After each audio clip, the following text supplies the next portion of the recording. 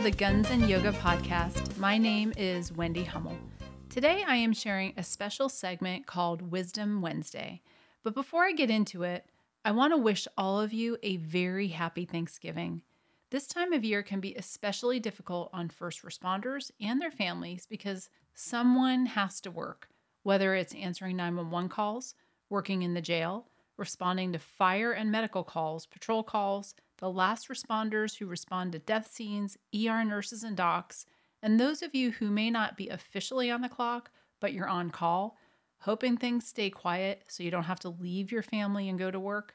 I am grateful for each and every one of you, and a special thank you to the hidden heroes, the spouses, parents, children, friends, and loved ones of the first responders and frontline workers whose place might be empty for Thanksgiving dinner.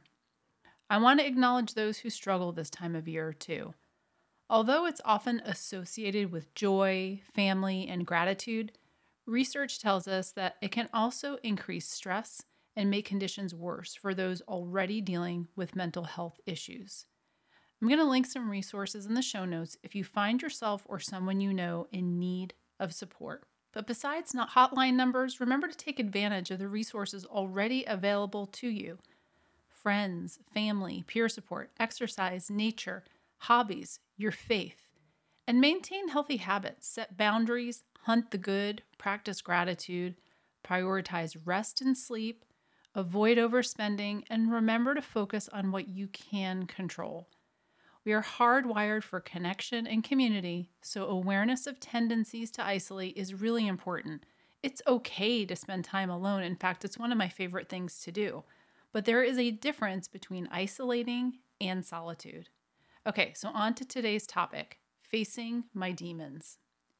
A few days ago, I attended one of my former coworker and good friends' retirement receptions.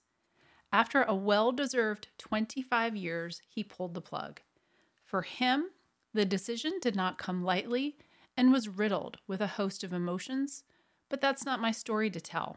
What I want to talk about today is my story. I was recently asked during a call with what I hope will be a future podcast guest what my retirement story actually is. He's a subject matter expert in the area of law enforcement retirement and has been researching and writing on the topic for over a decade. It was apparent he had done his own due diligence on me as well. I'd expect nothing less from a former cop. I told him that he was right, and I explained that my reluctance around fully discussing or disclosing the circumstances of my retirement was complicated. First and foremost, though, it just was hard for me to talk about, and it really still is. I've thought about how I'd share my story multiple times, and I always seem to talk myself out of it. I simply wasn't ready, and honestly, I'm still not sure that I am. Second, I'm mindful of what I say on this podcast because of my current full-time position.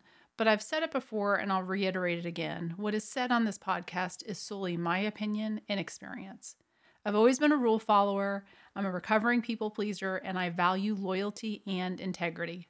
But I also believe in speaking up when I feel very strongly on a topic. It's actually really hard for me to keep quiet, especially when I know what I have to say has the potential to impact or help someone else. Back to my friend's retirement, I can count on one hand the number of times that I have been back at City Hall, the place that I spent a majority of my years with the police department. I retired in January of 2019, so we are talking close to 4 years now. So most of you are probably thinking, well, who would want to go back to a place they retired from? That's not so unusual, right? But my current position houses me across the street with another law enforcement agency. I haven't just avoided going over there. I was actually advised that I was not welcome. Just typing this and saying this makes my stomach go into knots. So yesterday, the thought of walking through those doors was unnerving to say the least. But I really wanted to be there for my friend, and I wasn't going to let anything stop me. Those who spoke with me or saw me that day would probably never know because I put on a brave face like I always have.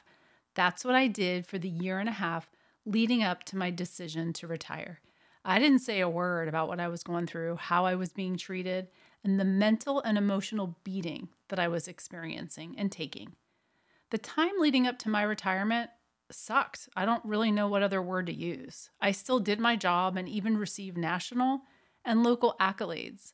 Law Enforcement Officer of the Year, National Crime Scene Coordinator of the Year. So on the surface, you'd think 2018 was the best year for me as far as my career. A few weeks after I received the award for Law Enforcement of the Year, I got really sick, like sicker than I had been in a really long time. I had 102 fever, I was weak and developed pneumonia. It took several months to recover. I knew enough at this point why I got sick. The mental and emotional stress of how I was being treated, my nervous system could only take so much and wreaked havoc on my immunity. After that and all that happened the year prior, my husband and I decided that it was time for me to go. I turned 50 and I could collect my pension. I want to mention here right now before I forget that my husband, he's also a retired law enforcement officer and former military, has been and continues to be my rock. Without him, I'm not really sure how I would have gotten through all of the rough patches in my career and really in my life. I started my career working the streets on third shift, then community policing before getting promoted to detective about 5 years into my time with the police department. Reflecting back, I wasn't really always treated that great by all of my coworkers, so the concept of moral injury was something I'd experienced early on in my career. I just didn't have the language for it back then. So what I mean when I say moral injury is that we expect the people in the community that we serve, or the bad guys, in my case, working on third shift, to maybe not be with us. They may want to hurt us, but the piss poor treatment by your coworkers isn't something that most of us are prepared for. And my belief system was that those that I worked with were on my side. They would have my back. And when the opposite occurred, it rocked me. In fact, I considered quitting early on, and not a lot of people know that. I actually hadn't thought about that in a long time, only when I started to put this podcast together. One of the reasons I was attracted to this line of work was camaraderie and the team emphasis. And because I grew up in a home where I was exposed to criminal activity, drug use, addiction, and violence, I often felt isolated and alone. I knew at a really young age that I wanted to never feel helpless or isolated again, and felt the strong desire to seek justice, which for me meant equal parts locking up the bad guys and helping those without the means to help themselves. So my first taste of isolation and exposure to a toxic work culture happened early in my career. So as I look back, I can see that one of the things that was going on while I was in the academy, I was class president, I finished #1 academically, and for this reason, I got to pick where I wanted to work. I picked the place where most of the criminal activity had worked, and it was like the place to be. I was also asked early on to help with training and doing scenarios, both at my own agency and at the state training agency. Being a female was helpful too because we still didn't have many women back then. So in doing this, I would miss my regular shift. And this was a sought after collateral duty. This pissed people off and was one of the reasons I started to be treated poorly by my beat buddies. It got so bad, I wanted to quit, but thinking back, I don't really blame them, actually. I blame the organization. They probably shouldn't have asked someone so new to participate in training others for many reasons. I didn't have any experience yet. I needed to be on the streets learning the job out there with my beat buddies, and culturally, I needed to be with my team so that they could get to know me, trust me, and rely on me. But the treatment was rough. I didn't know any of this back then. I just knew that I felt like an outcast. I felt isolated, alone, and I didn't feel like I belonged. Once I promoted to detective, it changed after a few bumps in the road. I encountered some of the same issues with different circumstances: toxic work culture and unfair treatment. Many of those who treated me unfairly early on later became some of my closest friends, allies, partners, and eventually bosses. The issues back then are the same as they are now: poor communication, fixed mindset, defensive, committed to being right, and lack of curiosity or asking questions. This seems like an oxymoron for cops. Aren't we supposed to be really good at asking questions and do a complete and thorough investigation? It's interesting that we can be so good at certain skills in one area of our life, but piss poor in others. Again, more to explore in future episodes. With that being said, a majority of my career, I work with some of the most caring, supportive, high caliber men and women. Not only were they great cops, but great people. They had my back, not just at work, but they supported me through miscarriage, premature babies, and some of the more difficult cases we worked, and I did the same for them. This is what I was looking for. After about 15 years of call-outs, working homicide, gang, and sex crimes, I volunteered to take over the Crime Stoppers program, primarily because I was looking for a change and I knew I didn't want to be a supervisor. What at first glance seemed to be a really crappy assignment turned into one of the most rewarding times of my career, and I'll talk about this on a future episode. After a year into my time with Crime Stoppers, we got a new chief. Changes were made, and my office was moved from investigations, the home I knew for close to 15 years, to the newly created PIO office, or Public Information Office. Although just a floor away, it might as well have been across the state. This is when things began to shift for me. Before I continue, one thing that's important to mention here is that part of this whole reflection process for me is to call myself out. I allowed myself to be a victim. I chose to isolate myself further, and except for my husband, I didn't talk to anybody, at least not at first, about what was going on. I sucked it up. At first, when I made this whole realization, I was really ashamed. How could I let another person treat me so badly and win? Well, I did. I will never forget the day I told my boss, who was largely responsible for the disparate treatment, that I was retiring. Someone who used to be my partner, someone with whom I used to spend off-duty time with, and our families were acquainted. I didn't want to tell him. He didn't deserve it. In fact, I was on my way to notify someone else, a different supervisor, when this boss caught me in the hallway and pulled me in his office and asked, "How's it going?" I couldn't believe it, like as if nothing had happened. You see, for the year and a half leading up to this decision, I was chastised for doing my job, experienced gaslighting, and no support for the work I was doing. In fact, I was told to cut back on my work so I would have more time to help with other job duties. This would have landed me into overtime on a daily basis. The work I had done is what landed me national and local awards. It's hard for me to say that without sounding arrogant, but I mention it because I worked my ass off for 2 years, and when I tried to explain this, it fell on deaf ears. In fact, when I explained all of my job duties, the benefits and result of my work, and the challenge of just stopping it, there was no response or solution, but because it was not what they wanted to hear, they began to jack with me. Not my words, his. Instead of open communication and coming up with a plan, the supervisor's MO was to bully, ignore, and gaslight me. In fact, when I told this person I was retiring, that was his first question to me when he pulled me in his office. He said, "Well, are you retiring because we've been jacking with you?" Well, my response was a resounding hell yes. At least I had an opportunity to tell him face to face why I was retiring, and the only thing he could do was insincerely apologize and get me out of his office as fast as he possibly could.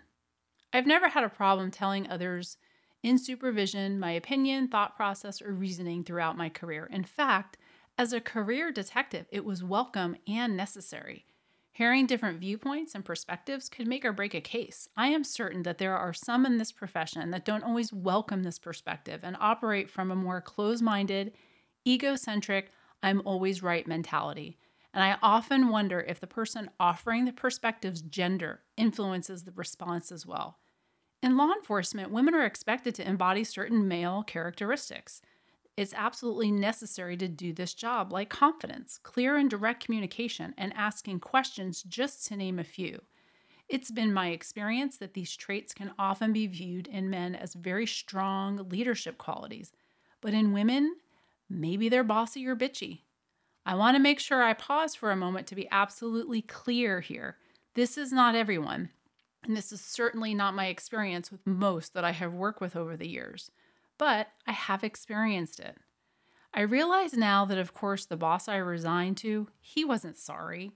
His antics worked, and he got what he wanted. Although I made the ultimate decision to retire on my own, I was in a really bad place. I couldn't stop ruminating and thinking about how I'd been treated.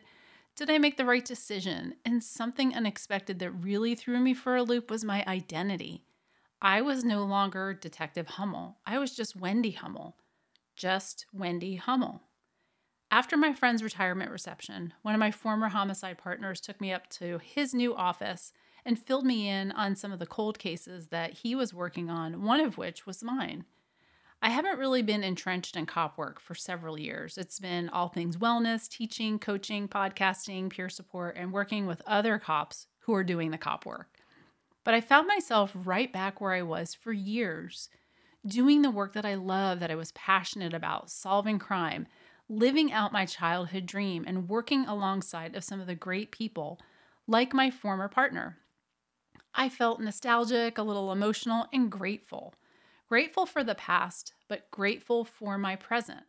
I still wouldn't mind seeing that unsolved case get solved, and the idea of diving back into the case file and doing some interviews does sound really fun, and I know some of you can relate to this. But I absolutely love the work I do now and the people that I get to work with. I have come to accept my strong connection and affiliation with being a cop. In Dr. Brian Kennard's book, Life After Law Enforcement, he says this: although you may no longer dress the part, the blue in your blood will forever course through your veins, and that's okay. One of my previous podcast guests, Sonny Privetto, a former cop and first responder clinician, said something that really resonated with me back then. He was talking about his own decision to retire early, and it was made pretty abruptly.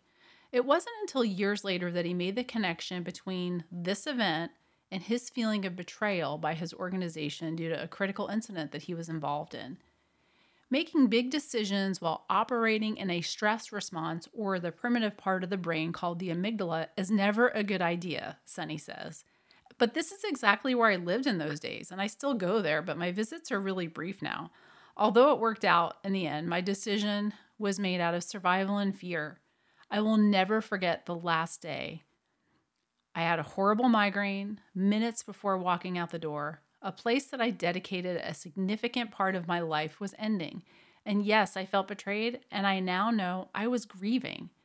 There was no retirement party. There were no goodbyes, plaques, cakes, or speeches. That first year was rough. I thought if I left, things would get better, meaning my former agency got rid of me, they got what they wanted, and things would miraculously be different, and I would be treated decent.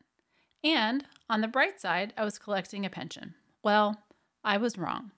After I retired, I took a new job that landed me in situations where I had contact with my former agency. The treatment not only continued, but it got worse. And to this day, I still really don't know why. And when I say former agency, really what I mean is a few people. But those few people were high-ranking with the ability to direct others, give orders, and influence behaviors. I had several of my former coworkers tell me they were ordered not to speak with or work with me. I was repeatedly asked what I did to piss off the boss. First of all, I don't really know, but I have theories. But more importantly, shouldn't the questions asked be more like, well, what really happened? And why did you feel the need to retire? And what were the circumstances that led you to feeling like you couldn't stay anymore? I say this because I'm not the only one who retired like this. The organization isn't a person, it's the people in the leadership positions that should know better. Not everyone will retire happily, and some situations can't be avoided. But I see organizations losing good people all the time, losing valuable institutional knowledge and not prioritizing the mental and emotional health of their people. This might sound crazy, but what comes to mind when I reflect back on all of this is thank you. I mentioned I never wanted to promote to sergeant, and when I took over the Crime Stoppers position, I was looking for a change in my career, but I didn't know what it was. I thought, well, maybe I'd want to go work at training, help with recruitment, help do backgrounds to hire new officers. I also began to introduce wellness concepts at my former agency. I was teaching yoga for first responders, procured a grant to teach resilience, and I joined our CISM team, Critical Incident Stress Management. Since 2015, I have been researching wellness concepts, resilience, holistic wellness, peer support, and knew then that I had the same passion that I had always to help the community. This now shifted, and I wanted to help my coworkers, my brothers and sisters. I wouldn't be where I am today personally or professionally without my past. Yes, I have copious amounts of notes and details on all that occurred, but I think I shared enough for you to understand what I experienced. Plus, it's time for me to let it go. The point I'm trying to make here is that all the work I've done has landed me in a place I would have never imagined I'd be. As far as I have come, I still fall back. In fact, I thought I was going to lose it at my friend's retirement, but I rely on my resources and know all the hard work that I have done facing my demons, dealing with uncomfortable and difficult emotions, and dealing with those who want me to fail is something that I can overcome.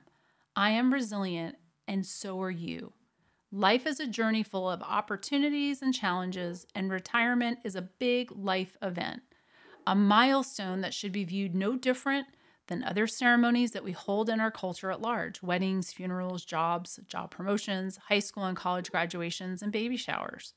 Our first responder culture is no different. We hold academy graduations, promotion ceremonies, retirement ceremonies. Human beings are social, and we like to share moments of joy with each other. These ceremonies bring people together to mark and celebrate these milestones in our life. And by choice, I didn't experience this. But no one at my former agency paid attention or noticed either. We do such a good job of putting time, care, and effort into training recruits, even beyond in their field training. But what do we do to prepare people exiting the profession? And I'm not referring to pension or savings, if that even applies. There is more research being done on first responder mental health. Dr. John Violanti found in a study that he conducted that most suicides happen within 5 years of retirement eligibility when the anxiety is the highest.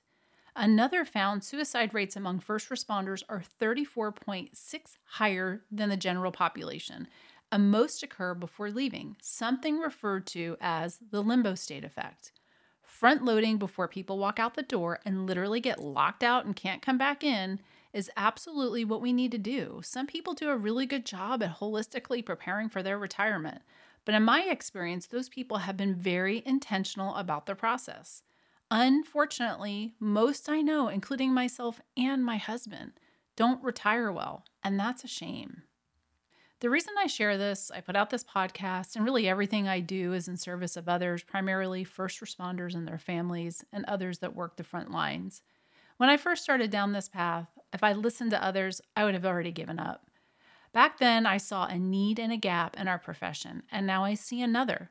A quote by Marcus Aurelius has helped to encourage me when I find myself pulling back, because talking about this is still very hard for me. You can also commit injustice by doing nothing. I did nothing for a long time, and now I want to do something to change the way that we retire. I'm the poster child for how not to retire. A lot of my friends are either retired or getting ready to. I see the need, and I'm working on a program to support the frontline retired population, those getting ready to retire and those that already have. I'm also planning multiple segments on the podcast in 2023 that will address this topic, and on December 10th, I'm joining my colleagues at Pause First in Branson, Missouri for our first free retirement workshop, so stay tuned.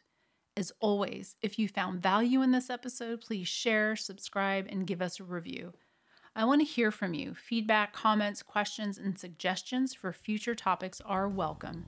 And remember, we are better together.